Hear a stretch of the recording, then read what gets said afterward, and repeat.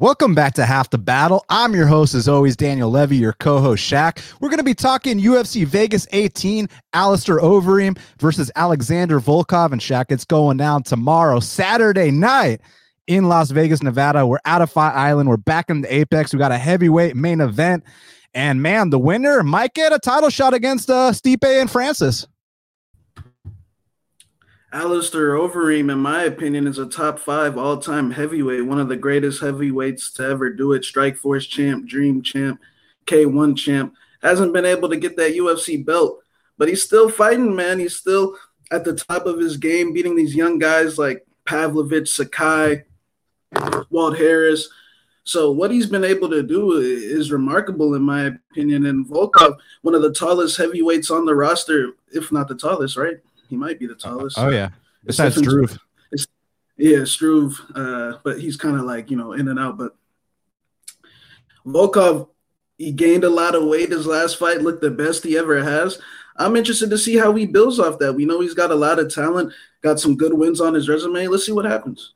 Yeah, no, I'm glad you brought up the weight thing because I was going to wait till my main event breakdown to bring that up. But let's go ahead and knock it out because Volkov, historically speaking, weighs in the 240s or so because he's always been like a mover. He's got a very good volume style. He moves a lot. And that last fight, he goes in there. He weighs in at the limit, 265 pounds, Shaq. And I thought, oh, man, the quarantine got to my boy Volkov. He put on 20 pounds. And for a mover, I thought that wasn't the way to go. Turns out it was the way to go because now he's sitting down on his punches. And I think we might start seeing some more one-punch knockouts from Volkov, here to come, man. Yeah, 100%, and he's already got over 20 knockouts, if I'm not mistaken. So, yeah, definitely. Well, Shaq, let's before we break down this whole card, start to finish, we got to let everyone know that the official electric trimmer of the UFC, Manscaped, not only are the presenting sponsor of this podcast, Half the Battle, but they also sponsor multiple UFC stars, including Max Holloway, Francis Ngannou, and Sugar Sean O'Malley. Manscaped is here to ensure your favorite fighter doesn't miss weight because of their pubes. And I personally like it because just like Kevin Holland, you got to be ready for those short notice opportunities, Shaq. And you know that when the opportunity calls, you can't be like, hey, give me 5 minutes. You got to be ready to go right then and there. That's where Manscaped comes in. And Manscaped is changing the grooming game with their Perfect Package 3.0. The Perfect Package 3.0 includes their premier, the Lawnmower 3.0 trimmer, and this ceramic blade and skin safe technology are designed to reduce nicks or tugs on your fellows down below. For all our international listeners out there, they just launched their life-changing products in the UK, Australia, New Zealand, Canada, and the EU. Time to hop on the Manscaped movement. Inside the Perfect Package 3.0, you'll also get the Crop Preserver deodorant for below the belt. It's anti-chafing and moisturizing. You'll also find the Crop Reviver toner, which is an aloe vera infused cologne for below the belt. And for a limited time, subscribers get not one, but 2 free gifts. The Shed Travel Bag, which is a $39 value, and the patented high-performance anti-chafing Manscaped Boxers. Get 20% off and free shipping with the code BATTLE20 at manscaped.com. Make sure you guys type that in, all caps, BATTLE20. That's 20% off and free shipping with the code BATTLE20 at manscaped.com. And your balls will thank you, Shaq. I agree 100%. Your balls will thank you. I mean, there's nothing better than feeling good, balls feeling good. You just perform good in all aspects of life after that, man. You don't want to have sweaty balls. Damn right. And this is the Lawnmower 3.0. This thing's fucking amazing. You see that LED light, so it doesn't matter. You got a power outage, whatever the case is. There's no more excuses when you're using Manscaped products. So make sure you'll go to manscaped.com. Use that promo code BATTLE20, all caps BATTLE20 for 20% off and free shipping. Well, Shaq, let's get right down to business because first up, in the 145-pound division, we got 2 flyweights fighting at 45s because we got O'Day Osborne, he's 8-3, and Jerome Rivera is 10-4. Currently, they got O'Day Osborne minus 210. The comeback on Jerome Rivera is plus 175. So, Shaq, this is interesting because I would actually compare O'Day Osborne to someone who was one of my favorite fighters for a while, who's not currently in the UFC anymore, but they have such a similar style, and that's actually Yuri Alcantara. And I just feel like certain guys are going to get blown out the water by O'Day Osborne, And I really feel like Jerome Rivera is one of those guys, Shaq. I respect Rivera. He's very tall for the flyweight division. I know this is at 145 pounds, but these are two flyweights. A 5'10", 5'11" flyweight. He's very big. He's got some decent volume. He's a tough guy, but we were kind of saying we weren't sure if he was ready for the UFC level, and I think it's been proven that he's not. I thought he lost his Contender Series fight to Lazy Boy Rodriguez. I saw him get knocked out by Tyson Nam. He definitely lost to Francisco Figueiredo. Now he's got another athletic guy in Ode Osborne in front of him, and the biggest issue with Ode is his takedown defense. Sometimes he likes to submit people off his back. You know how many takedowns Jerome Rivera's landed in all 3 of his octagon appearances? 0. So I think that Ode Osborne's going to light this guy up, maybe even put him away. But if it goes the distance, I got Ode as well. I just think he's the much better athlete here. And I think with a year off, we might see an even better and improved version of him. So I'm going Ode Osborne, Shaq. Yeah, I agree. I think Ode Osborne might have got into the UFC a little bit prematurely and got a very tough test for his debut just based off what he showed on Contender Series, that speed, that power, that athleticism. And I think they rushed him a little bit. Brian Kelleher is a guy who's got wins over Barao, got 2 wins over Julio Arce. Kelleher is a tough guy. I know you remember that Hunter Azure knockout. Hunter Azure was out on that canvas. So there's no shame in losing that fight, in my opinion, to Ode Osborne. If you're going to take your first L in the UFC, I think that's respectable. Jerome Rivera, I don't think he sucks. Long, tall, flyweight, fighting at 45s. I just think that he lacks that fire. I think he hesitates. He second guesses himself. It's a mental thing. Look, Ode, yeah, he might not be all that good, but I think there's going to be some improvement. He's hungry coming off this 1-year layoff. Jerome Rivera just doesn't have that There's nothing great about his game. Even in that Figueiredo fight, there was moments where Figueiredo was starting to get a little tired and he could have possibly capitalized on some things, but then he, jumps guard and goes to his back and goes for leg locks. And it just, I just don't think this kid's ready for the UFC. I agree. So I'm going Ode Osborne, whether it's a decision. We'll see how that cardio holds up, but I see him winning this fight. Now, next up, also in the featherweight division, we got a matchup between Timur Valiev, he's 16-3, and Martin the Spartan Day is 8-5. Currently, they got Timur Valiev. Depends where you look. I see minus 350 in one spot. I see minus 425, but around that range. And the comeback on Martin Day is everywhere from plus 260 to plus 320. So short notice fight for Martin Day. I mean, look, he's a Hawaiian warrior. I got to give him a lot of credit. He's not going to go down without a fight. He'll definitely go out on a shield. Decent striker. I think his takedown defense has been improving.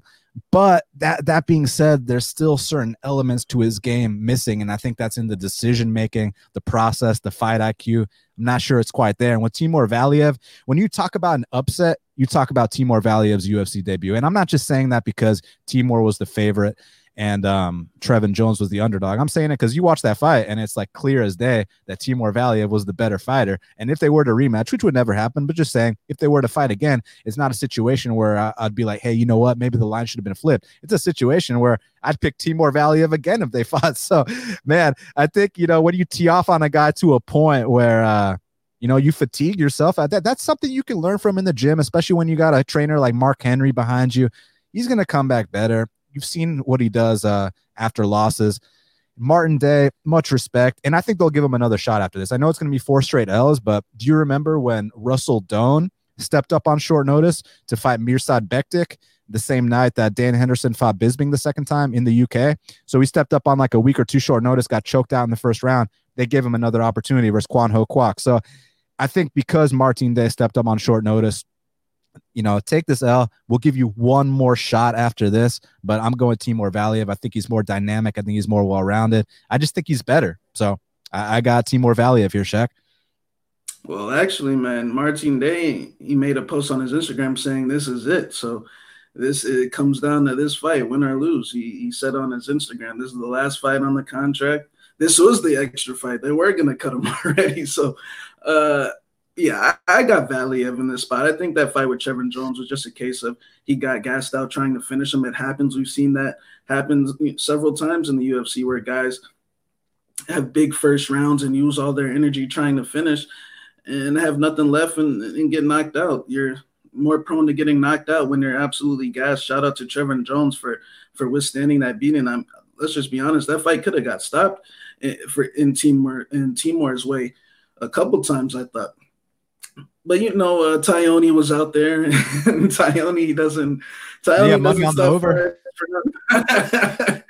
Tyone lets you die in there. So I got Timur. I think you're going to see more of a Russian Coast style this fight. More volumes with the kicks. Keep it simple with the boxing. Day has dropped guys before he did drop Davy Grant. And Timur is a little chinny, I guess. But I see him winning this fight by being safe, being smart. The Russian Coast, 30-27. I'll kick this guy, take him down when possible, clinch him, and I see him getting this one. Now, also in the featherweight division, we got 3 straight featherweight fights. We got Youssef, the Moroccan Devil Zalal. He's 10-3. He's taking on Sungwoo Choi, who's 8-3. Currently, they got Youssef Zalal minus 245. The comeback on Sungwoo Choi is plus 205. So it initially opened minus 150 Zalal. Now it's almost minus 250. So it moved a full $1 in the direction of Zalal. A lot of faith in him. We successfully faded Zalal's last fight against Topuria. This is a different opponent here. But I got to say this about Choi, Shaq. I mean, you get the call that finally you're making your UFC debut. You've worked so hard for this opportunity. And they're like, hey, why don't you fight Movsar Evloev for your UFC debut? You know what I mean? And then right after that, it's like, here's Gavin Tucker. Gavin Tucker is now fighting Cub Swanson. So we had to fight 2 borderline top 15 guys in his first 2 fights. Then you put him in there with a lesser opponent in Suman, and he handled him accordingly. I thought he beat the shit out of Suman. And before someone says, well, Sodiq knocked out Suman in the first round, and this guy went the distance with him. Look, Sodiq did get the stoppage. However, I mean, it's not like Suman went out or anything. The ref kind of went in there and, said no more. It was a standing TKO. I think that Suman is a very durable guy. That's the only thing he's got going for him. He's good at getting his ass whooped. So I'm not holding it against Choi that he won a 3-round decision. But that being said, Shaq, I did like the Anglin matchup a lot more for Choi. I thought Choi was going to whoop on Colin Anglin. This is a much tougher fight. So I agree with Youssef being favored. The question is, do you agree with him being favored to this extent? Yeah, it's tough. Choi, like you said, he did have the 2 tough matchups right out the gates. No shame in losing those in hindsight. Fight with Suman was good, but Suman's a complete can. So it's tough to say. And he did get rocked in the 3rd round in that fight. I think Choi has some good physical attributes, range, length. I mean, physical technique in the technique, Muay Thai kickboxing technique. I mean, he is solid 100%. And I disagree with this line a little bit. I think it should be a little closer. Zalal's tough, very good footwork, times the knees up the middle, but the knees aren't going to be here in this fight with Choi's height and his distance. It just comes down to a matter of toughness for Choi. Like, I know he's got the physical attributes, he's got the kickboxing, the grappling and clinch work needs some work, but he's not going up against a black belt Gavin Tucker or little Khabib Movsar. So this is a fight that he should. This is a fight on his level. We can't forget that Youssef Zalal was on a winning streak, but in my opinion, before his last fight against Topuria, I said I consider that winning streak a little light in terms of. One of them was against a guy named Peter Barrett. If he's not cut, I'm sure he's going to get cut very soon. Austin Lingo, very, decent prospect, but Lingo only had like 4 or 5 fights, really hadn't seen against all cans up until that point. And Jordan Griffin, who, I mean, he's fighting for his job here, his next fight too. And he's, so you get where I'm trying to go. I consider the winning streak a little light. I think if Choi is tough and after this year off, he's a little more confident, I do think this can be a live fight, man. I agree with Zalal being favored. He's beaten more legit guys, 100%. Jordan Griffin, even though I just said what I said, he is a decent, better than anyone Choi's beaten. So I'll pick Zalal, but from a betting perspective, I think it's Choi or pass. I think you got to be looking on that side a little more with his physical attributes, his kickboxing, and the fact that he's not going to be having to stuff takedowns against the fence against elite level scramblers like Movsar, Gavin Tucker. I mean, we just saw what he did his last fight to Billy Q. I was like, damn, Gavin's no slouch. So I'll take Zalal by split decision, very blows. I still have concerns about Choi's toughness. If he gets put on those spots against the fence, will he fold and get held against the fence? He struggles to get out the clinch, but we'll see, man. I think it's a dog or pass situation, though. So this is an interesting comment. They can't ever seem to get Zalal's odds right. And that's an interesting point because, I mean, the Austin Lingo fight, Austin Lingo was minus 500 in the opener against Zalal. The Jordan Griffin fight, they had it a pick 'em. I thought Zalal clearly won. The Barrett fight, they got that line right. Minus 320 Zalal. That was perfect. Then minus 270 Zalal against Topuria.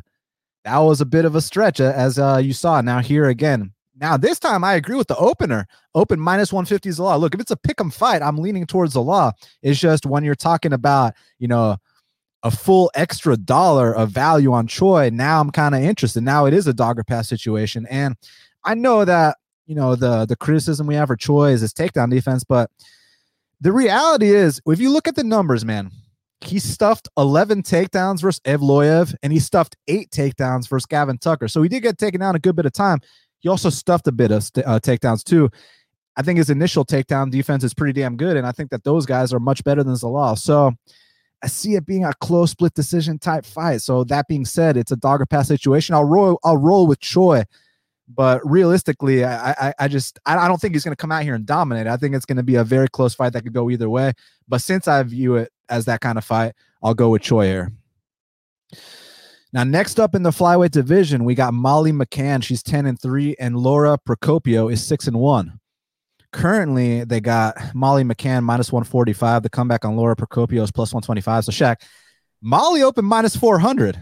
Now, interestingly enough, she opened minus 300 the last fight against Tyla. So, a lot of, I mean, the odds makers love Molly, and I'm a fan of Molly too. I mean, I know you remember when she cashed that underdog play against Lipsky for you. We were in person for that fight, and I think she's been making a lot of progress. I like her game a lot. The question is, how good is Procopio actually?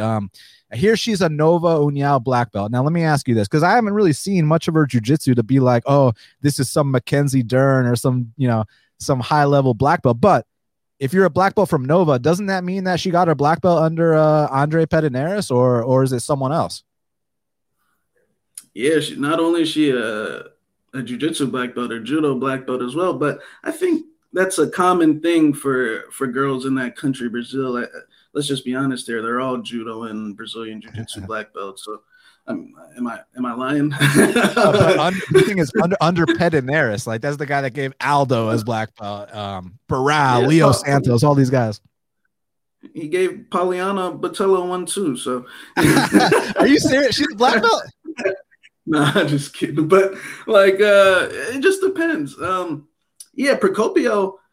She's a little bit of a mystery to me. Because she didn't look bad against Carol Rosa. The volume was definitely there. She stood in the pocket, and Rosa's a big 35er, so she was outsized by a lot in that fight, and she held her own. In my opinion, it was a very good showing. She did have a little USADA hiccup. That's why she's been out for that was that card. The last time she fought was a long time ago. So, but yeah, McCann's got the better hands. My concern with Molly is she does struggle against these, Brazilian black belts sometimes. She lost to Vanessa Mello back in the day. She lost to Tyla Santos her last fight. Priscilla, she did get the win. That fight was in England. She looked good in that fight. Lipsky's half Brazilian. She's half Polish as well. But man, it's a tough fight because I could see Procopio. I don't know if she really is this credentialed Nova União black belt, judo black belt, then it might be a tough fight for McCann. She has struggled with that in the past. But if this fight stays on the feet, you got to favor Molly McCann. I don't know, though. Procopio's a little bit of a mystery to me. I'm going to pick McCann. I think she's going to land the harder shots. Cara Rosa did drop Procopio her last fight. And Tyla Santos, turns out Tyla Santos might actually be who we thought she was going to be. She's been, her last 2 fights, she hasn't lost a minute of those fights. She's been looking really good since that fight against Mary Barella. So I'm gonna go with Molly. I'm not ready to. I know she's Procopio's a very popular pick this week, just because McCann did let a lot of people down against Tyla, but I'm not ready to say she's necessarily dropping 2 in a row yet. I mean, this ain't Tyler, first of all. And secondly, while there might be a chance that Procopio is this black belt whiz that we haven't seen yet, maybe that's the case because, again, you get a black belt under Andre Pederneiras, and I respect that a lot. I just haven't seen it translate to MMA yet, Shaq, man. I mean, like, and I'll be 100% honest, not to discredit her performance against Hosa, which I felt like was a great fight. But I don't really know if I believe the numbers that they're trying to say. You know, they're saying that she went out there, landed 165 strikes against Carl Hosa. I'm not sure I buy that, Shaq. And you got to understand as well, Rosa comes from that camp. They like eating shots. So that Andrade camp, they that's what they do. You know, that's what they do in practice. They just stand there and brawl. So Yeah, I mean, look, you're right. Hosa does eat a lot of shots. I just thought that number might have been a little like it was like that one fight between Jonathan Martinez and Frankie Saenz, where they said in one of the rounds that Frankie Saenz outstruck him 22 to like 7. And it was like, dude, what the fuck are you talking about? Martinez has been whooping his ass pillar to post. Like I saw Procopio get dropped in that fight. I was surprised it was a split decision. So look, I know people have the recency bias against McCann because she cost a lot of people in the Tyler fight, but again, this is not Tyler. Every fight is different. I think this is a winnable fight for Molly McCann. And she kind of reminds me of like a female version, a UK female version of one of the co-main event fighters, Frankie Edgar. She's got that good boxing volume style. She can now mix in takedowns too. If your takedown defense ain't on point, Molly McCann will pick you up and slam you. It's just she's got to be careful on these transitions on the mat. But I think if she's on her A game, if she comes in here and shows up, and I actually thought she showed up versus Tyler, just Tyler's better than her everywhere. It's just outgunned her. I don't think that's going to be the case here, man. I'm going Molly McCann via unanimous decision. Now, speaking of the devil, next up in the bantamweight division, we got Carol Hosa. She's 13-3. She's taking on Jocelyn Edwards, La Pantera. She's 10-2. Currently, they got Carol Hosa minus 245. The comeback on Jocelyn Edwards is plus 205. So I guess I got to know, how high are you on Rosa? Because look, I know DraftKings players fucking love Rosa. She comes out there, her first 2 UFC fights, lands way over 100 significant strikes in both, gets over 100 points in both. But Shaq, this is no longer a 5'3", Vanessa Mello and Procopio. This is actually, Jocelyn is actually bigger than Carl Hosa. And the biggest issue that Jocelyn has is on the mat. Her wrestling definitely ain't the best, but Carol likes to bang with everyone. So, I mean, do you agree with Carl Hosa like being a minus 245 favorite? Do you see her as this emerging prospect, or do you think this fight should be lying closer? Yeah, it was very unfortunate because I was looking to bet Rosa against the former champion Montano. It's unfortunate Nico pulled out once again. So yeah, Edwards step in. I've had my eye on Edwards for a while. She fought Alpar and LFA for the title. She lost. Her grappling definitely was terrible. Clinch work terrible. Striking was on point. Just like you said, it's not Vanessa Mello and who's the other girl she fought? And Procopio. It's definitely Yana and Wu. And in my opinion, yeah, Edwards did look good, but Yana and Wu, in my opinion, doesn't belong in the UFC. She's just harmless, in my opinion. And I do agree with Carol Rosa being this size favorite, at least 2-1.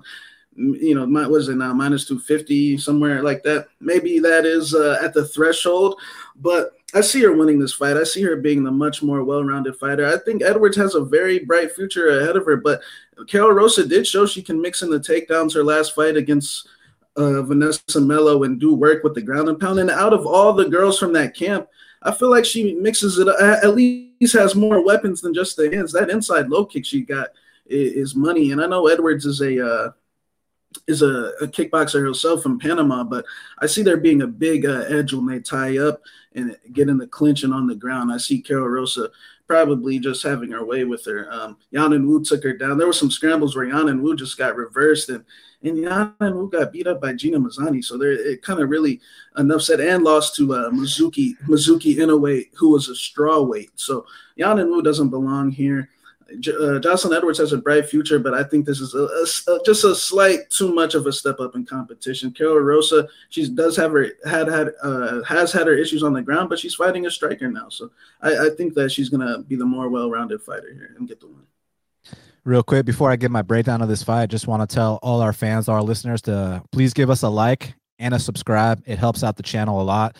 Now, Shaq, obviously, I love the fact that Carla Hosa can land that volume, and it wasn't a one-time thing. She did it twice in a row, even landed takedowns, like you said, and that's going to be important here because Jocelyn Edwards, look, she's big for the weight class, and she's one of these violent girls, man. You saw her last fight before her UFC debut, that finish she had. She comes to fight. I like her a lot, and I think she can develop into something down the line. It's just that scene she comes from in Central America, right? Not South America, Central America, I believe. Someone correct me if I'm wrong on that. It's Panama. I haven't taken a geography class in like 20 years, but basically, I think down the line, she's going to project to be good. It's just that there's a lot of holes in her game that I think Carol is, developed enough to the point where she can exploit those holes, like taking her down to the mat, stalling this one out, and not letting her, reverse position or anything like that. But I also think Carl Hosa can hang perfectly fine on the feet. You saw the kind of output she brings to the table, and her durability is on point too. The times that she's lost, she's gotten, caught with some submissions, and I think that not only has she been patching up that part of her game, but Jocelyn Edwards doesn't bring that threat to the table. So I respect La Pantera. I think she's gonna have a bright future. I think she'll go on to win some more fights down the line. Just not this one. I'm gonna go with Carl Hosa to get it done, most likely via decision. Now, next up, we got an 160-pound catchweight between Justin the Guitar Hero James, he's 16-6, and Devontae King Cage Smith is 10-2. Currently, they got Devontae Smith minus 300. The comeback on Justin James is plus 250. So, Shaq, not only did you bet on Gabriel Mowgli Benitez his last fight, you also said, look, I respect Justin James, but I think he might not belong at this level. Well, listen, Devontae Smith, one of the most promising prospects at one point, had a big setback, cost a lot of people a lot of money as a minus 1,000 favorite in 2019. That was a long time ago. It's 2021 now. You think Devontae Smith is going to get back on track here, use those calf kicks, and time that money right hand? I do. I do believe so. Justin James, very exciting guy, comes out. Let me take that back. I think he's UFC level for about 3 to 5 minutes. Once you get to the second round, he just seems to fall apart. His fight with Gavin Tucker, he looked good in the first drop, Gavin. But after that, he just got tired to a point where he couldn't even throw a punch. He couldn't even lift his hands up. So that was kind of alarming. Mowgli Benitez, no shame in that. I think both those guys are better than Devontae. And Devontae, we can't forget, he's come a long way because, I don't know, I took a look at some of those old Ohio fights back in the day when he was at Stipe's, and he's come a long way because, we can't forget he's got a loss to John Gunther. I don't know if you guys know my boy John the Machine Gunther, but the alpaca shearer. The alpaca shearer. Shout out to John. He actually got cut, but he defended one Davi Ramos choke. I gotta give him props for that. But I see Devontae winning this fight. There's just too many things going in his favor. James didn't have a training camp. I think as long as he doesn't stand there and isn't, I think his last fight against Kama Worthy, he was just looking like a deer in the headlights. I don't know what happened in the gym when him and Kama Worthy trained, but something had to happen because he just looked like a deer in headlights out there, was touching gloves and shaking hands in the middle of a fight. Maybe that switch up just threw him off mentally. I think that was maybe his second or third opponent. Was supposed to fight John McDessie, I believe. But we know John McDessie likes to hide occasionally. So I think he's going to win this fight as long as he extends Justin James, doesn't stand there like he did his last fight, actually move, throw the calf kick. Once he gets to the second round, this will be smooth sailing. Of course, just like I said, James does come heavy in those first few minutes, does throw big bombs, but this ain't Frank Camacho. Frank Camacho's about to be on his way out of here as well. So I got Devontae Smith. Yeah, no doubt about it. Listen, Devontae Smith's got a very good calf kick game, and his game is pretty simple. I mean, he's not going to come out here and throw something that's going to surprise us. We know Devontae Smith's game. It all revolves around that 1-2. He's got a beautiful right hand that he uses to end a lot of his fights. He chops dudes down with calf kicks. He finds his range with that jab. And once he does, bodies tend to hit the floor. Now, I feel you, man. I don't know what happened between him and Kama Worthy. And I wish, well, let me say this. Firstly, Kama Worthy, I know he's been knocked out a lot, but he's huge. I know he somehow used to fight at 45. I don't fucking know how. He's big for 55, and he's just a big boy with a big reach, whereas Justin James on the shorter side probably belongs at featherweight. But I'm glad you brought up that Makdessi fight. I'm really fucking glad you brought that up, man, because, God, I really wish Devontae Smith got to fight John Makdessi. But you heard who Makdessi's fighting, right? He's fighting Bilal's prodigy. What's the kid's name? Ignacio.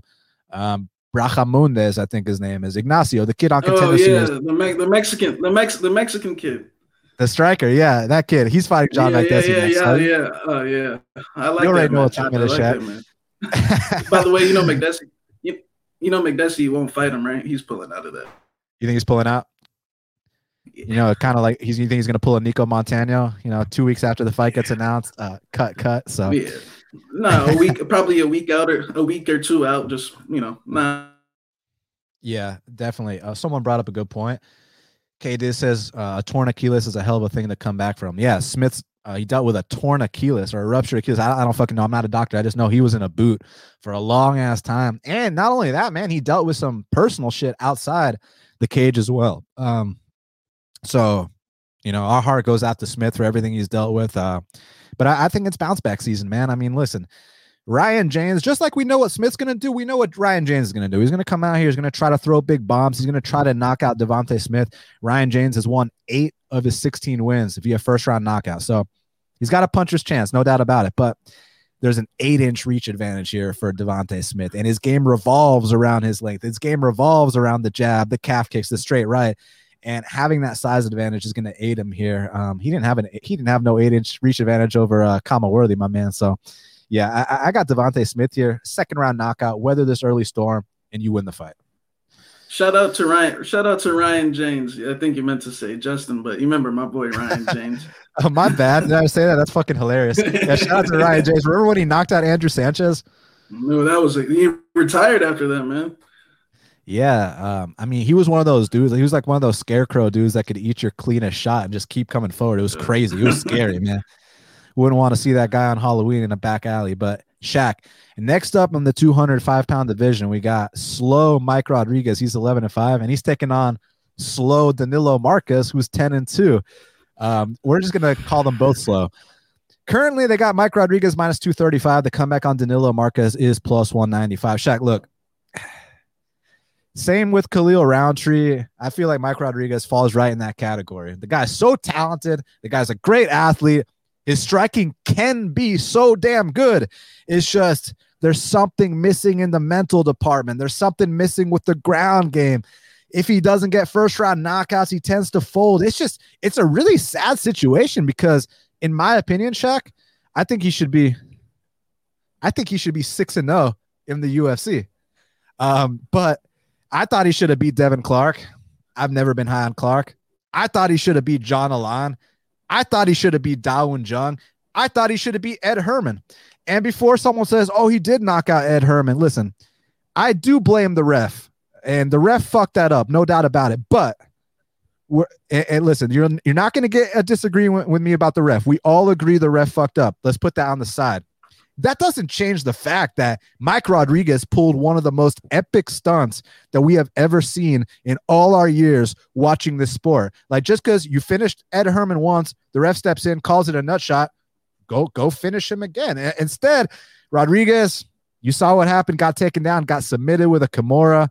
Same Kimura that Jacare hit on Ed Herman back in Strikeforce, by the way. But I wish I could trust Mike. I mean, I think Mike, at his best, knocks out Marques in the first round, maybe even knocks him out on a takedown attempt, elbows, the Travis Brown bows, something like that. Or he's so much faster. He's so much better. It's just that what's going to happen when Danilo Marques gets this single leg and takes his back? Then what? You know what I mean? So, I think my boy Brian Jameson said it well. Another Emrod stun of the year. Look, I agree with Emrod being favored. Emrod should knock this guy out in the first round. And if he does, I won't be surprised. It's just I also thought he should have knocked out Devin Clark in the first round. I also thought he should have knocked out John Alana in the first round. I also thought he should have knocked out Ed Herman in the first round. So I'm done with Roundtree. I'm done with Rodriguez. I'll just enjoy them fight. I'll go Danilo Marquez via first round submission. Yeah, man. I thought you would take Rodriguez because I'm done with Rodriguez, man. I gave him, first it was the John Alon where he was like minus 400. John Alon lost to Vinicius Moreira, and John Alon was out here taking this guy down and breaking him in the late rounds. Then Dao Un Jung, who couldn't even beat Sam Alvey. I'm just kidding. Who couldn't even beat Sam Alvey. Shout out to facts. Sam Alvey. He's got a – he didn't beat him. Goes out there and starches him in less than a couple minutes. Then we fast forward that to Ed Herman, and yeah, look, Tyone messed up, and Tyone messes up a lot. But it's all on Mike. If you can't control that situation and just ride a minute out on top to victory while you're beating Ed's been nearly finished a couple times, been hit with elbows, but every time he tries to finish, he backs off. I think it's a mental thing. And like you said, it's been happening not once, not twice, not 3 times. I mean, it's a continual thing. I just don't think he has it in him at this point. Danilo Marquez, look, yeah, he is slow, and Mike, he might accidentally knock him out. And when I say accidentally knock him out, is he might counter with a straight left, and his head might be there, and he might go down. But other than that, Danilo Marquez seems to be the much more aggressive guy. And yeah, Ibrahimov is a jobber, and I'm sure he's probably cut already. But one thing I did like about that fight was them single legs. That drop down single he had, that was nice. That looked like a Brazilian Chris Weidman out there, in my opinion, with that single leg. And he hopped on that back very quick. And we're talking about a 6'6" guy who's taller than Mike Rodriguez. I wouldn't be shocked if he got on that back and maybe not submitted him, but absolutely drained him and just started slowly mentally breaking him for the later rounds. I like the way he sucked it up. I know Ibrahimov is a gasser, and so definitely have to take that into account. But I think this line should be closer. How many times? Like that was the biggest stunt. I honestly think that was a bigger stunt than what Hardy pulled. I think that was a bigger stunt than what Sarah McMahon just pulled. Was it last week or a couple of weeks ago? Yeah. I mean, that was that was bad. Like he literally, I mean, Ed's completely beaten up and literally yanks that Kimura, and reverses you, and it's over. Like that was sad. Mike Rodriguez, I don't think we should. I mean, look, I feel sorry for the guy because yeah, he did technically TKO him, but we know what happens when we get in there. All type of BS could ensue possibly. I mean. Herb Dean let Ribas get knocked out twice. Tyone can't get shit right.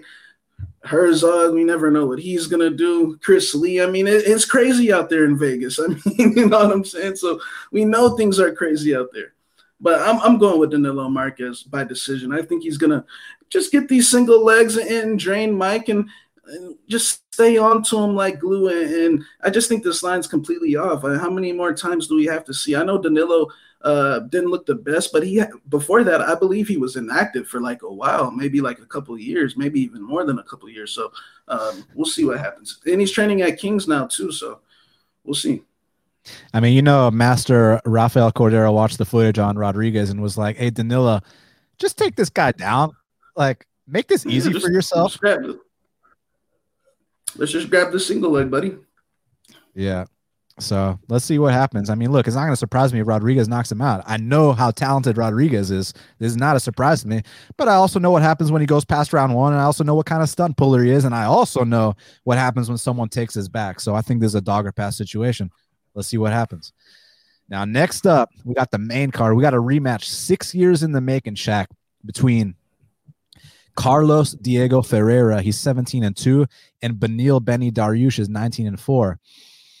Currently, they got, dead pick'em, -110 Dariush, -110 Ferreira. So the first fight, I got to tell you, was no pick'em. It was 30-27 Dariush across the board. And not only that, Shaq, the fight was in Brazil, of all places. So Benny goes down to Brazil, beats Diego there. But listen, since that point, both these guys, they know what the ups and the downs are like of this sport, and they've rebounded nicely. And I know we can say that Benny reinvented himself, but I got to kind of preface that by saying, because reinventing yourself kind of implies that maybe he wasn't good at one point, but Benny's always been a badass. Like, I know I always talk about this every Benny fight, but I consider Benny to be number 5 in the world in 2016 when he beat Michael Johnson. Johnson was the number 5 guy in the world. You beat the number 5 guy, you are the number 5 guy. So to me, he reached those kind of heights. He knows what it's like to be in the top 5. Then he had that 3-fight winless streak where it seemed like, man, because the way Benny fights, Benny fights like a man. And when I say fights like a man, I just mean, he puts his balls on the line every single time he fights. Benny is a violence fighter. It's funny because you hear the guy talk. He's like the nicest guy ever. But when you have a 20-fight UFC sample size or whatever the number is, and you fight the way Benny fights, not every fight is going to go your way. I mean, this is not a guy that plays it safe, man. This is a guy that's kill or be killed. So the fact that he's had the kind of longevity he has, and now he's making another run, he picked himself back up. I got nothing but respect for him. And same for Diego, the way he's evolved his boxing. Look, he always hit hard. He's always had that amazing jiu-jitsu as well. But now he's going out there outpointing or outstriking guys like Taisumov on the feet, destroying Anthony Pettis, beat Rustam Khabilov. So I got so much respect for both these guys. And now I think that the line is appropriate at a pick'em. That's where I had it. So I was initially going with Dariush because he was the dog. And I thought that it should have been a pick'em. Now it is a pick'em where it should be in my eyes. I'm gonna still go with Dariush. Listen, I know there's a chance he can get caught the way he fights. There's a chance Diego can get caught too. But one thing I want to bring up is that Rustam fight. So Diego did give up some takedowns there, but Rustam's kind of a meathead wrestler where he's not known for his jiu-jitsu. He's just known for his sambo, his wrestling, whereas Beneil, when he gets on top, he knows the proper positioning. He's not going to be out here giving up positions. I mean, I know you can bring up that Mike Chiesa fight, but I think Benny was on a big win streak. I think he was cocky. I think people at 155 kind of viewed Chiesa as a joke back then. I mean, you saw Anthony Pettis have all this inconsistency, and then he looks like a world champion against Chiesa. So Chiesa did the right call moving up to 70. And I think that he kind of caught Benny by surprise, taking his back. I think Benny was like, wait, in training camp, he was probably like, there's no chance in hell Chiesa takes my back. I'm fucking Beneil Dariush. I'm the guy that grappled Kron Gracie back in the day.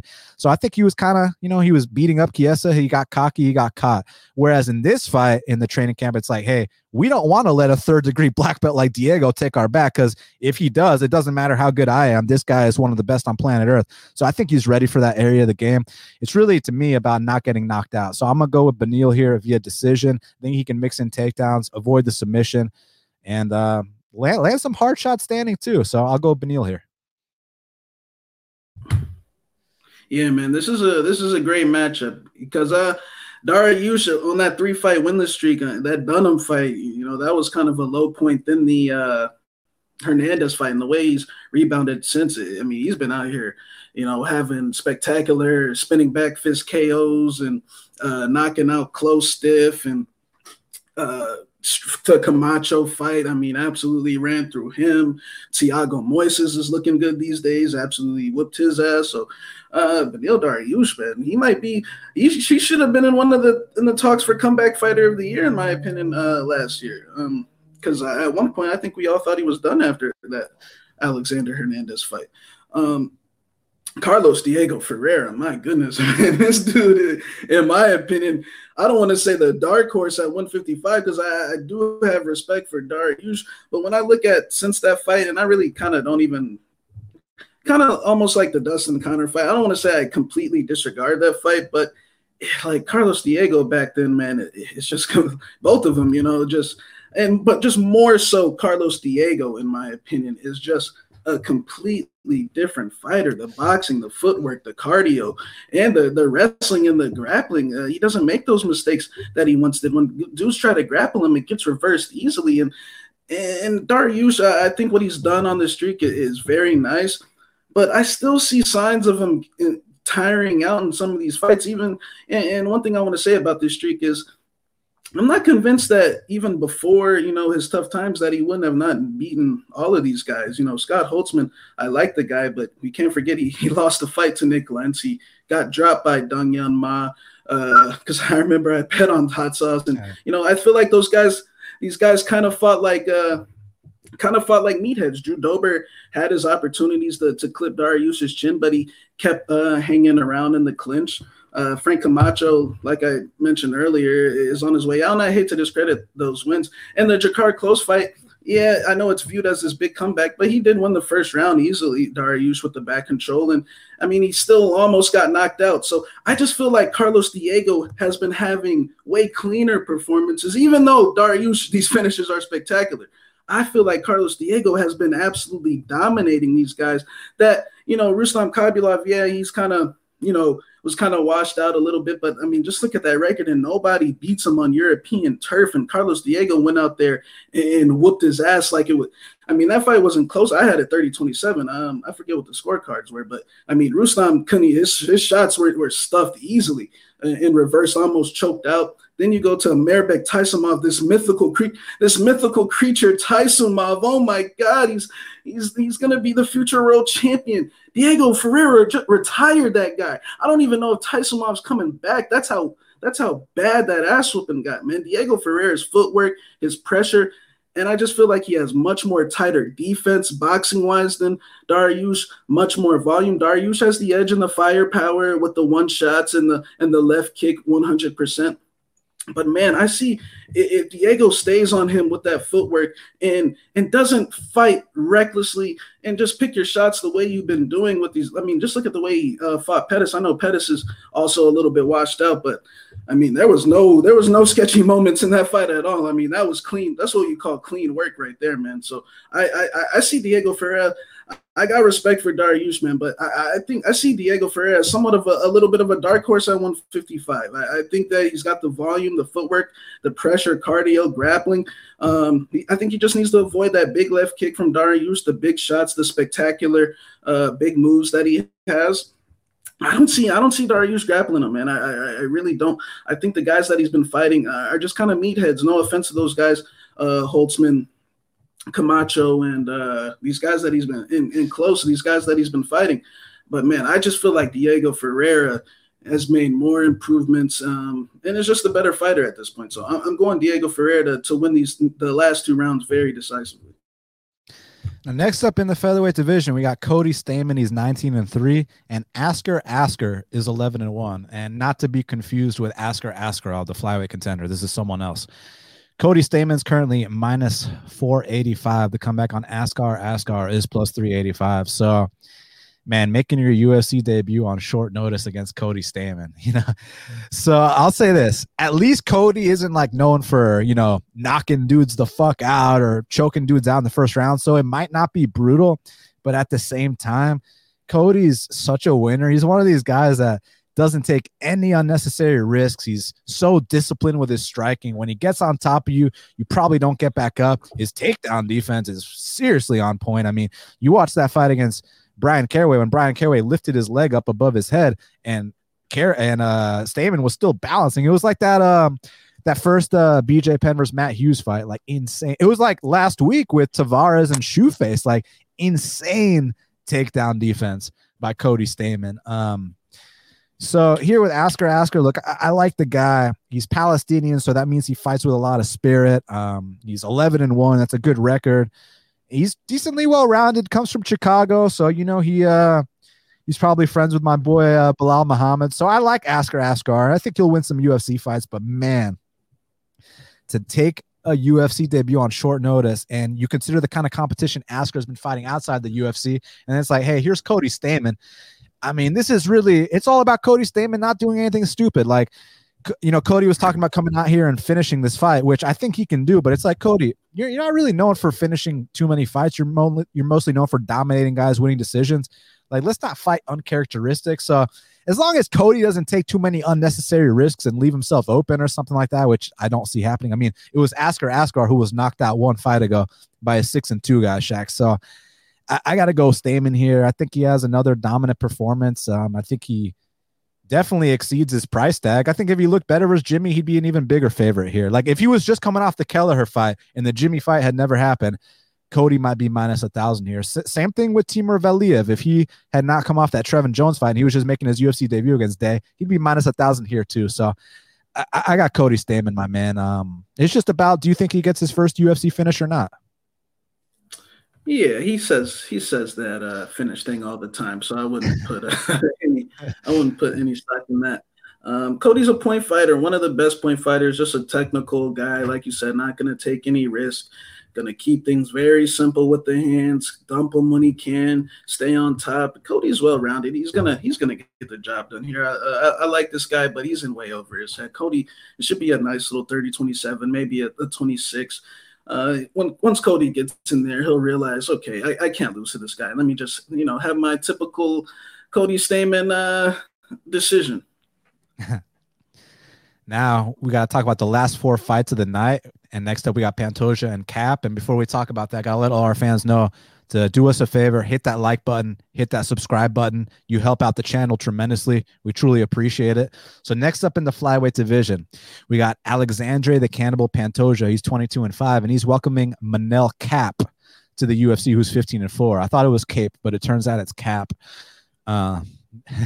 So you think currently they got Alexandre Pantoja -115. The comeback on Manel no Cap is -105.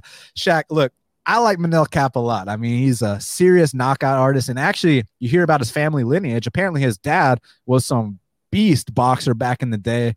So I like this guy. Knocks people out. He's brutal. He's resilient. I mean, I remember when he lost to Kai Asakura, and he comes back in the rematch, knocks him unconscious. So he's a guy I got a tremendous amount of respect for, but you know how much respect we have for Pantoja.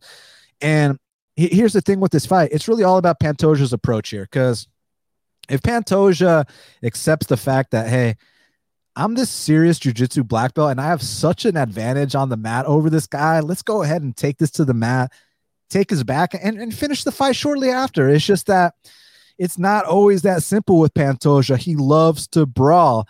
And if he decides to brawl in this matchup, Shaq, I think he might get knocked out for the first time. I think those last 3 fights, we've been seeing Pantoja not look as good as he normally does. But that being said, can you please, like Alexandre, can you just take this guy down where you have a massive advantage?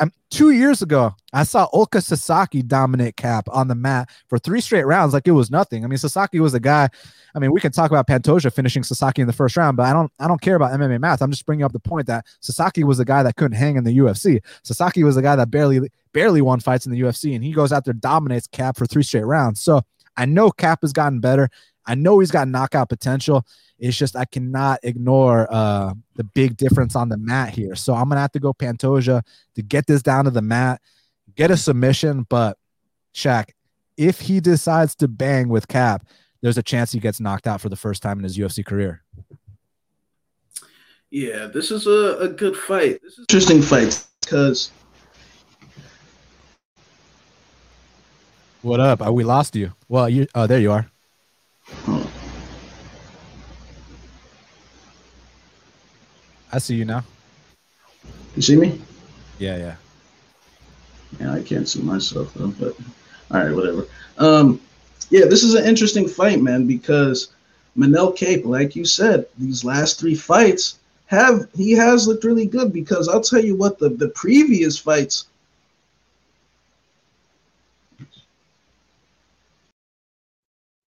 Well, it looks like we just lost Shaq, but it's okay. He'll probably join back here in a second.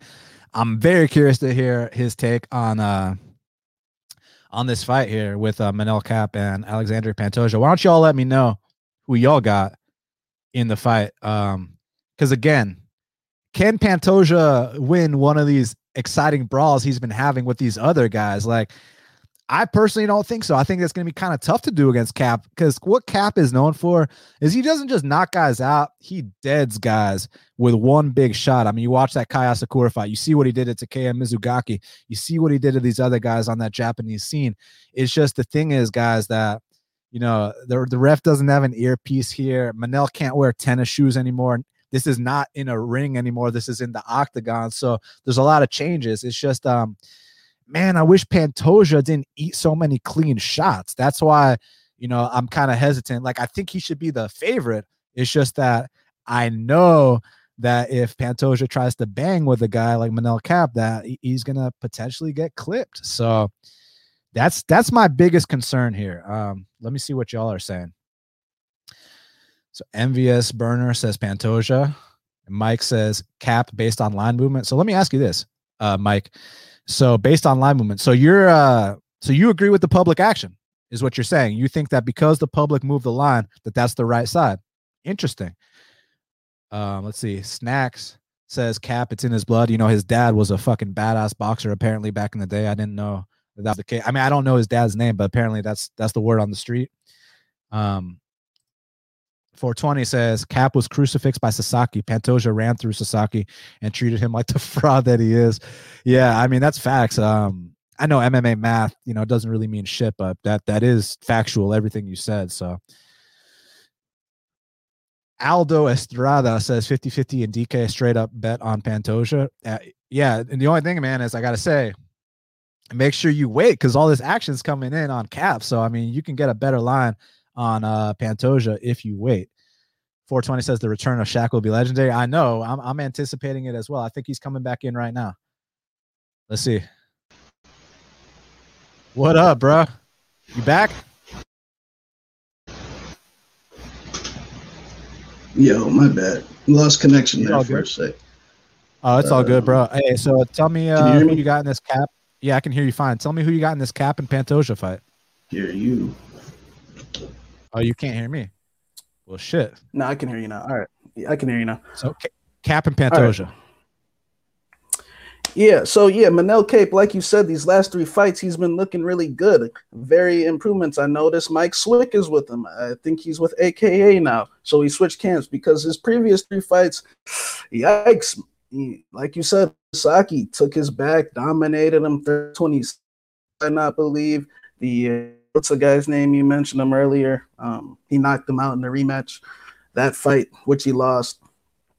And then there was another fight too that he lost. So he had a bad stretch, but I feel like he was kind of misguided. He is from Angola, a small country. There was a cornerman that he had that I really didn't like. It was one of those bad cornermen that you're like, Manel, you need to get away from this guy because he's just saying crazy things. Him and Mike Brown actually got into it during the fight when he fought Jorge. It was actually pretty funny. So, but yeah, I think Pantoja, look, he's got a big grappling edge here, and he needs to stay on Kape because Kape's one of the bigger flyweights that I've seen. He's going to be dropping down to 25s for the first time in a long time. So let's see how this weight cut goes. But if he makes this weight successfully, I see a bright future for this guy, Kape. It's just that I still question the level of competition, even on those last 3 wins, although he looked good. We're talking about Takeya Mizugaki, who, let's just be honest, Daniel, towards the end of his career, everybody knocks out Takeya Mizugaki. But I mean, you remember that fight he had with George Roop? It was so bad that they cut him after it. Then he fought the rematch, and Manel Kape is a lot better than those guys, a much better athlete. Now, Pantoja, let's just be honest here, he only lost to undefeated Askar Askarov, who Brandon, the Assassin Baby, couldn't even beat in his home country of Mexico. Look, I know most people think Moreno won that fight, but the facts are the facts. His own country's judges did not score the fight for him. So, look, Askar Askarov's undefeated, and in my opinion, the number 1 contender at flyweight, about to fight Benavidez. His other loss was to Davison Dusta-Geha Figueiredo. Yeah, he lost every round, but it was a very good fight.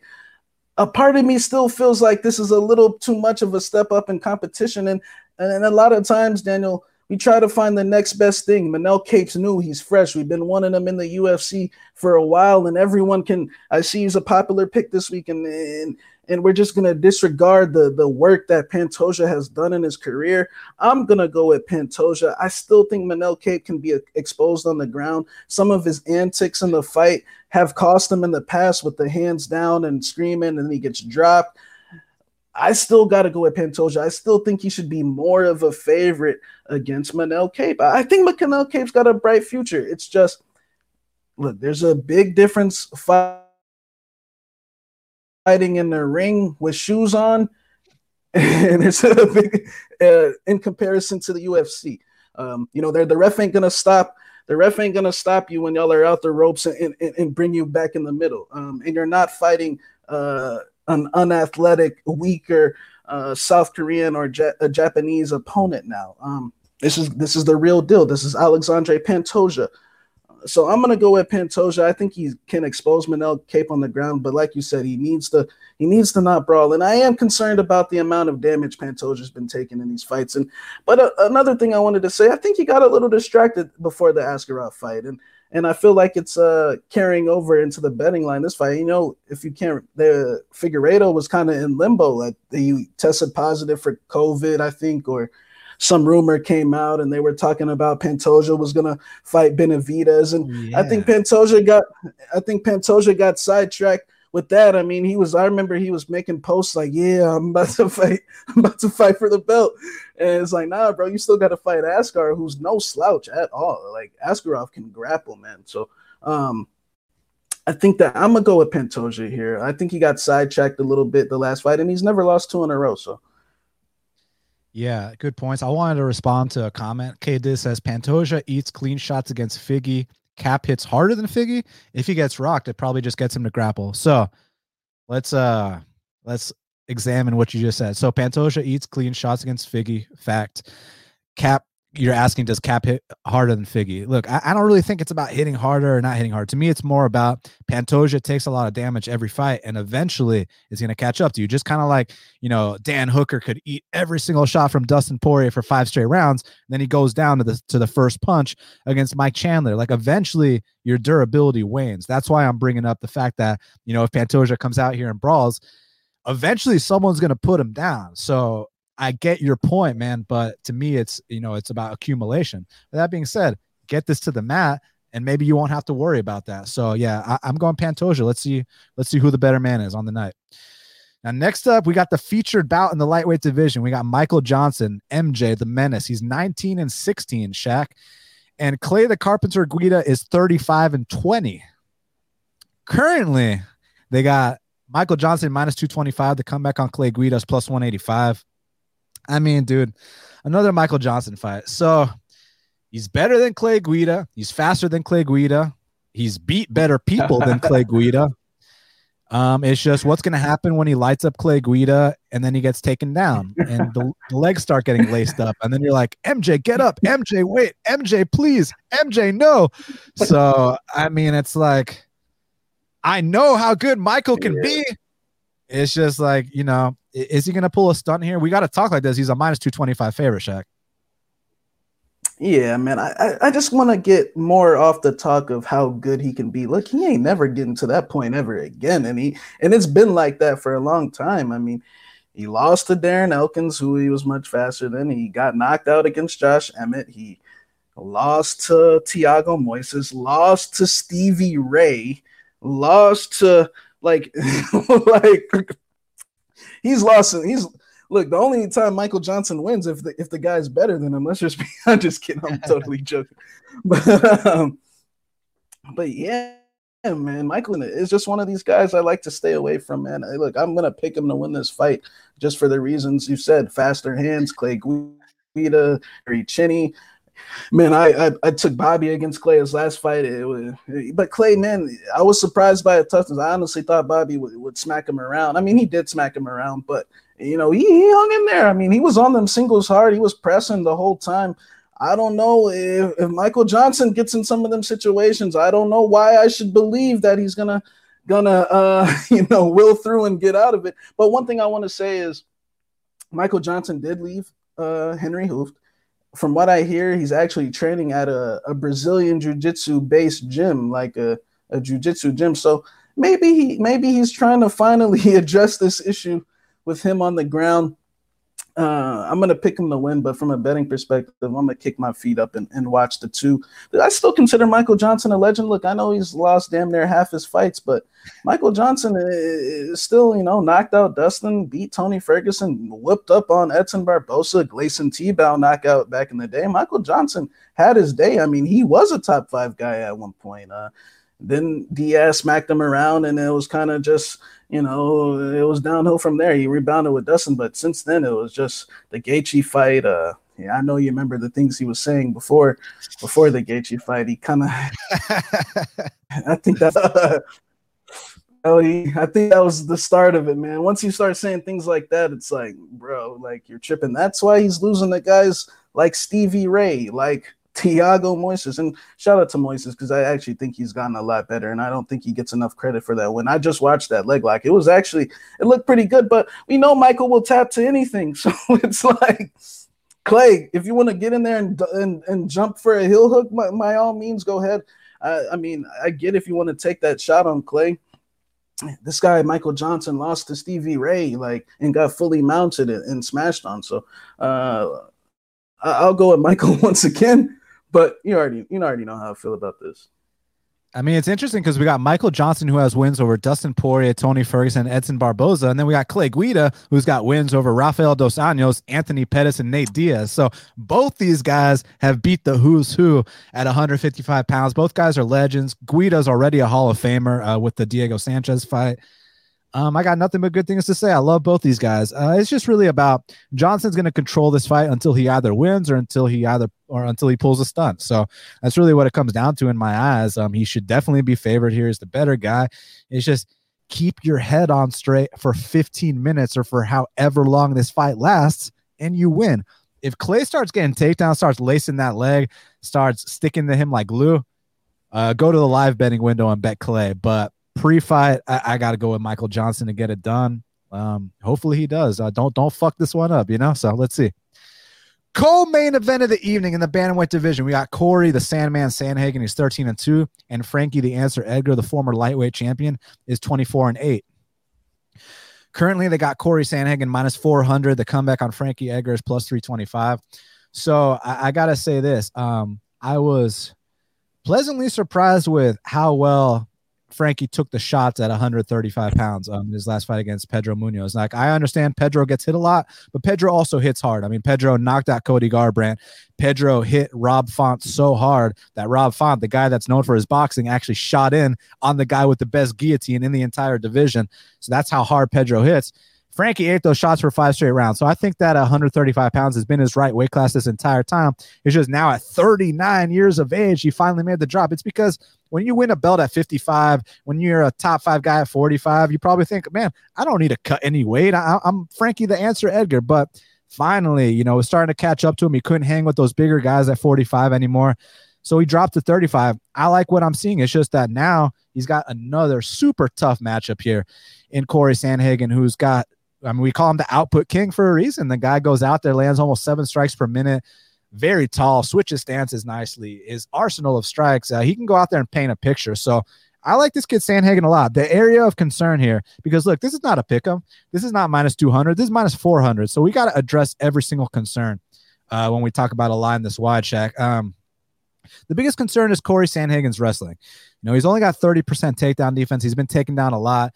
Frankie Edgar, we're talking about a guy that not only has landed a bunch of takedowns throughout his career, but he's got experience fighting these taller guys, whether it's Yair Rodriguez, whether it's Charles Oliveira, and whether it's Max Holloway. He beat 2 of those guys. He went the distance with the other.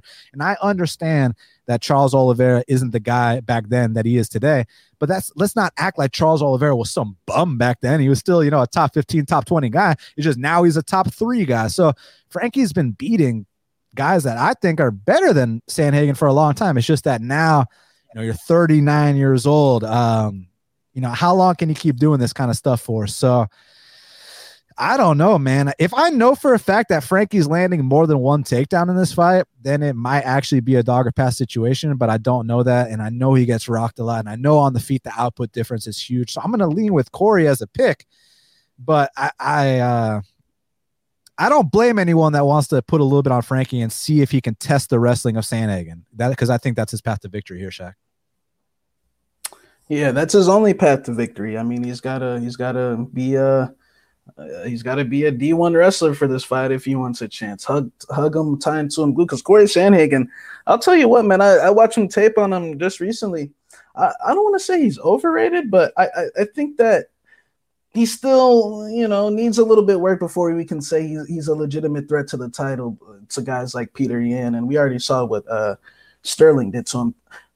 Finished him in less than a minute, if I'm not mistaken. So Corey Sandhagen, very good striker. I mean, the body work, the feints, all of that is on point, and he's at range. He's probably going to light Frankie up. I mean, with everything in the book. The thing I don't like with Sandhagen is he has this bad habit of when they get into the clinch of giving up his back, man. Like every single time, like he's got like this habit where a Sun Tzu picked him up and dumped him, and they were on the ground for a whole round. And I mean, dude has a very loose grappling style. He likes to go for the triangles and the arm bars. He hit a nice one against Mario Bautista.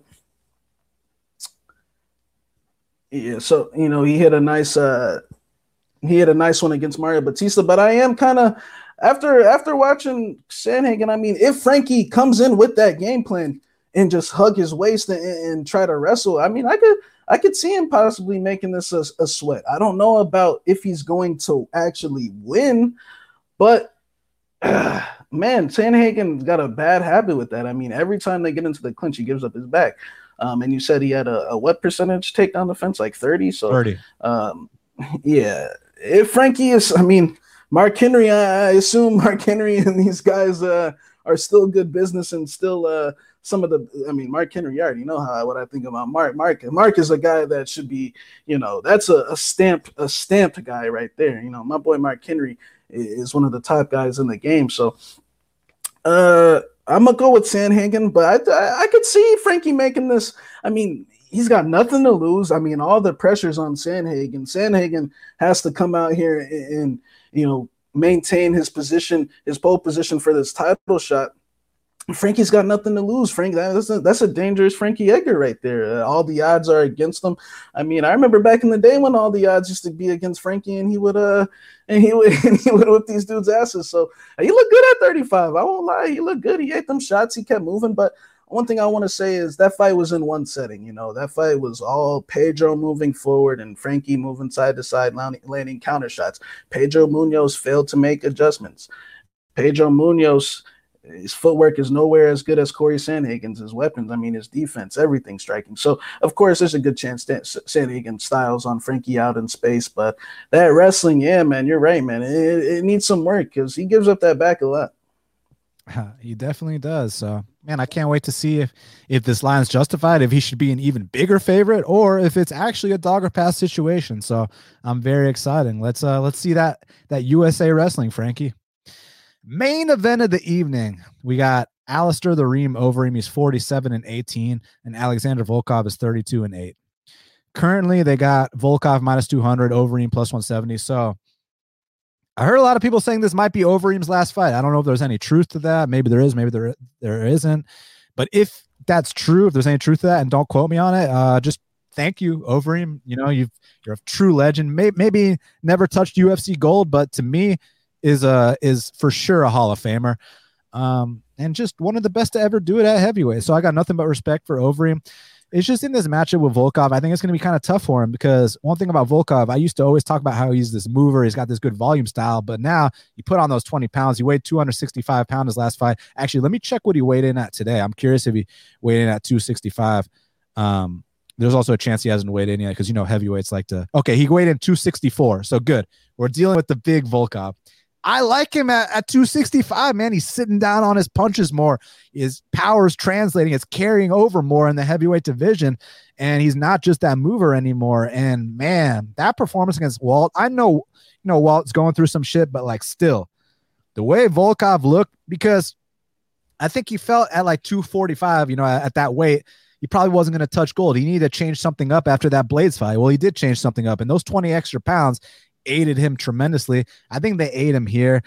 I think it's a fun, competitive striking match until Volkov lands on the chin of Overeem. And this isn't like Pavlovich, who I respect a lot, but it's just kind of needs a little seasoning, needs a little experience. There's not like Sakai, who I also respect a lot, needs a little experience, needs a little seasoning. This guy, Volkov's got 40 pro fights, so he's in his prime right now, and I think he's ready to come out here and add another knockout loss to Reem's record, man. So I like Reem a lot. I respect him. I'm going Volkov here. I think he outpoints him, outstrikes him, and eventually knocks him out, Shaq.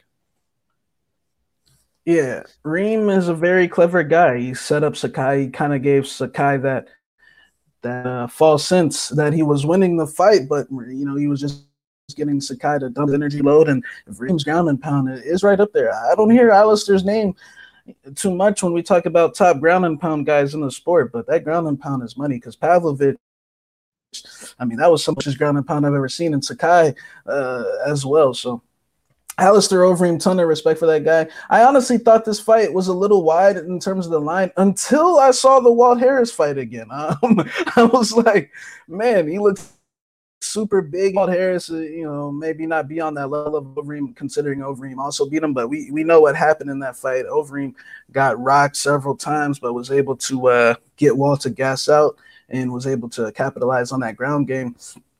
But Volkov, I mean, his forward pressure, 6'7", those teeps to the body. I do feel like he can frustrate Reem, and I feel like he has a good like fundamental base to like probably not make some of these mistakes that these other guys have been making. I feel like he's much more seasoned than Jairzinho Rozenstruik at the time of when him and Overeem fight, who still knocked Alistair out. I know Alistair was winning that entire fight, but I feel like Volkov's game in the clinch. And one thing I want to bring about that Blades fight, man, I respect that his performance in that fight, because I've always said that if your name's not Francis or Stipe, you're probably not beating Curtis. And I like the heart that he showed in that fight, because usually Curtis gets on these dudes, and I mean, he grounds and pounds them, smashes them, and the fight's over. But I mean, Volkov hung in there. Even I think there was he won 2 rounds on maybe one card, but it was a 10-8 first round, I believe. So it was a respectable performance. He got Curtis. I mean, Curtis could barely talk in the post-fight interview. He was that tired from trying to grab Volkov. So now the fact that he's 265, I think it's a good sign for him. So yeah, I agree. I see him getting this win. Alistair's a legend, and you can never say count Alistair out, because he is that smart. He's been around for so long. He finds ways to reinvent himself to keep up with the times. Now he's training in Colorado. I know Alistair has a reputation for being a bit of a gym switcher, but at the same time, I mean, look where it's gotten them. I mean, not so many dudes in the UFC got more money than Alistair. So I'm going to go with Alexander Volkov, but, is the value gone? Who knows, man? I see Volkov winning, though, man. The way he looked against Harris, I was like, man, this dude's big and tall now, and he's got the power, so we'll see what happens. Yeah, should be one hell of a fight. No questions asked. And I like that. Volkov went out there. He got taken down by Blades 14 times. He comes back in that 4th round. He takes Blades down, and like you said, Reem does have some great ground and pound. So actually, I think Reem's path to victory, get this to the mat, try to hold him there, because that's where Volkov has historically had issues. But I think Volkov's been getting better in that area, man. So 5 rounds, I think he's going to find his opening at some point. So may the best man win. Well, Shaq, now we got to talk about the fight to watch and the fighter to watch. So I'll take it first. The fight to watch, for me, you already know the fight to watch is Beneil Dariush versus Diego Ferreira. Fight's a dead pick'em. 2 dark horses in the lightweight division. Winner not only extends their win streak. I mean, Diego will make it 7, Dariush will make it 6, but they're going to go right there into the top 10. And the next fight could be, 1 or 2 away from that elusive UFC title shot. So, and not only that, this should be all violence while it lasts. So for that reason, Beneil versus Diego is my fight to watch. Well, Shaq, what is your fight to watch for UFC Vegas 18? My fight to watch is going to be in the flyweight division. I want to see the debut of this guy, Manel Kape. They've been hyping him up for a long time. He's finally here. It's been a while since he last fought too, maybe a couple of years or so. Pantoja, I mean, if he's right up there in terms of most exciting flyweight, right up there with the Davisons and the Morenos. Pantoja, he's got 2 wins over Moreno. I mean, just go to his Twitter page, and he he likes to ask Moreno who's daddy occasionally. But he's got to chill out though, because he's got a tough test. But I think that's the fight to watch. The flyweight division keeps proving that like in terms of rising talent, look at all the up-and-comers that they got in that division. You got Jimmy Flick, Manel Kape's in the mix, Mateus Nicolau is back. Just look at all the exciting fights that Paiva. What's the kid that just beat the guy that Paiva beat? Where's he from? He just beat Zalgas. Albazi. Albazi. I I mean, it's just Sumajari. I mean, that division is filled with prospects at the time. You got Little Figueiredo as well. The flyweight division is in business, and I hate to take a shot at DJ, but the division is so deep now. You know that he's gone. Man, I kind of wish he'd come back so that they could show him what this new generation looks like. Because you already know what happens when long-reigning champions try to get their belt back. Rarely ever works. So I kind of wish that they'd bring him back so we could really see what's what in 2021. But that's neither here nor there. For me, my fighter to watch is Devontae King Cage Smith. This is a guy who had massive hype when he first came into the UFC. I mean, they matched him up with Makdessi. They matched him up with Trinaldo even. Both those fights fell through. He was matched up with fucking Trinaldo 2 fights into his UFC career, Shaq. That's the kind of high expectations and high hopes they had for Smith. Had the unfortunate setback, the injury, the loss in his family. Let's see how he bounces back here. He's got a very winnable matchup. So I don't want to see him kind of coast to a decision. I want to see him put this guy away and restamp his claim as one of the top prospects at lightweight. And so let's see if he does it. Devontae Smith is my fighter to watch. Who is your fighter to watch, Shaq?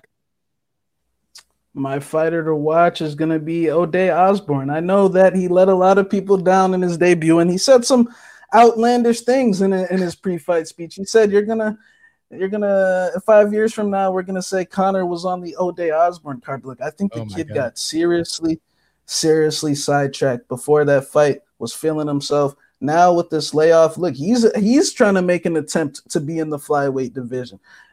If you're gonna be in the flyweight picture, you need to beat Jerome Rivera. So I want to see how he does, because I think there is some talent there with the speed, the power, the athleticism. But he's got to redeem himself. Let's see what he does. I think he's the very first fight of the night. So let's see how he opens this fight card up. Yes, sir. Well, good shit. Well, we want to thank all our fans for taking the time to check out this very special edition of Half the Battle. Thank you guys so much. Make sure you'll give us a like on this video and subscribe to the Half the Battle YouTube channel. We truly appreciate it. You can follow Shaq at MMA Genius 05. You can follow me at Best Fight Picks. You can go to bestfightpicks.com for the plays. Subscribe to Half the Battle on iTunes, SoundCloud, YouTube, Stitcher, Spotify, all the places where we are available. Check out our sponsor, Manscaped, at manscaped.com. Use that promo code BATTLE20 for 20% off and free shipping. We'll be back next week. I hear we got 8 straight weeks of fights. So I look forward to talking more fights with you, Shaq. I know the fans are excited about that. So we'll be going live for every single event coming up. Again, follow Shaq MMA Genius 05, Shaq BFP on IG, me at Best Fight Picks. Also, I've been doing some other written work for Line Movement, so check them out at linemovement.com and check us out at bestfightpicks.com. So thank you guys very much for your time. Again, give us a like and a subscribe. Enjoy the fights. We'll speak soon. And until the next time, let's cash these bets.